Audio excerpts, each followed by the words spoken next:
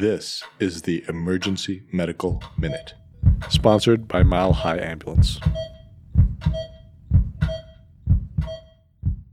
The Emergency Medical Minute is excited to announce that we are now offering AMA PRA Category 1 credits. This is accessible through our online course modules that can be accessed at www.emergencymedicalminute.org/CME-courses, or simply by clicking on the link in our show notes and creating an account.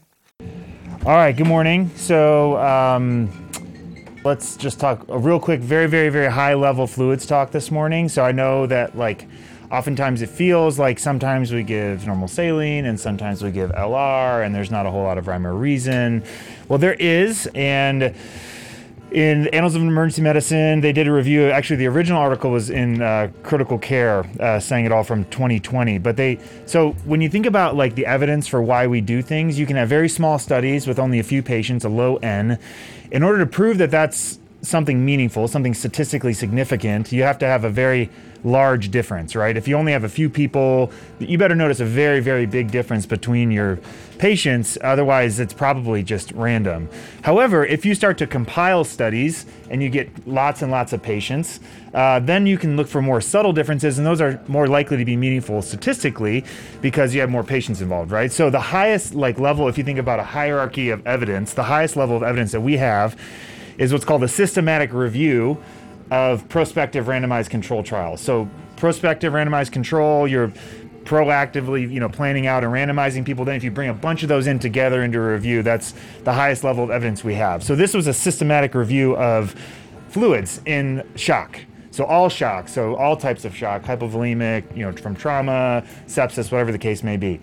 And for a treat, who can say what the biggest consequence of resuscitating somebody with large volumes of normal saline? What is the number one consequence from that, either in the ER or particularly as they get to the ICU? Any ideas? What's that? Coagulopathy is good in trauma because there's no clotting factors in normal saline, but that's not the number one complication. Particularly when we use it for sepsis, when there's an organ that's in your back, there's two of them. It's your kidneys. What are some of the functions of the kidneys? What do they help regulate? It's a number that should be pH. Good, excellent, Joe, you get it. All right, excellent. Really had to pull that one out of you. All right, so it is not a banana. It is something very unhealthy. Yeah, it's Reese's.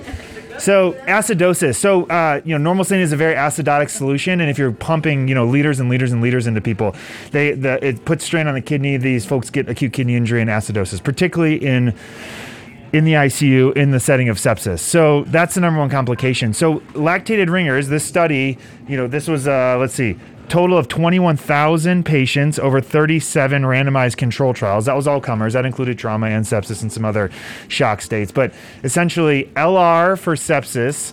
Trauma, it doesn't really matter because it's just volume. You just have to get volume to start with. We all know that it's, we do 2 liters right off the bat just to get circulation going, and then we replace what they're bleeding.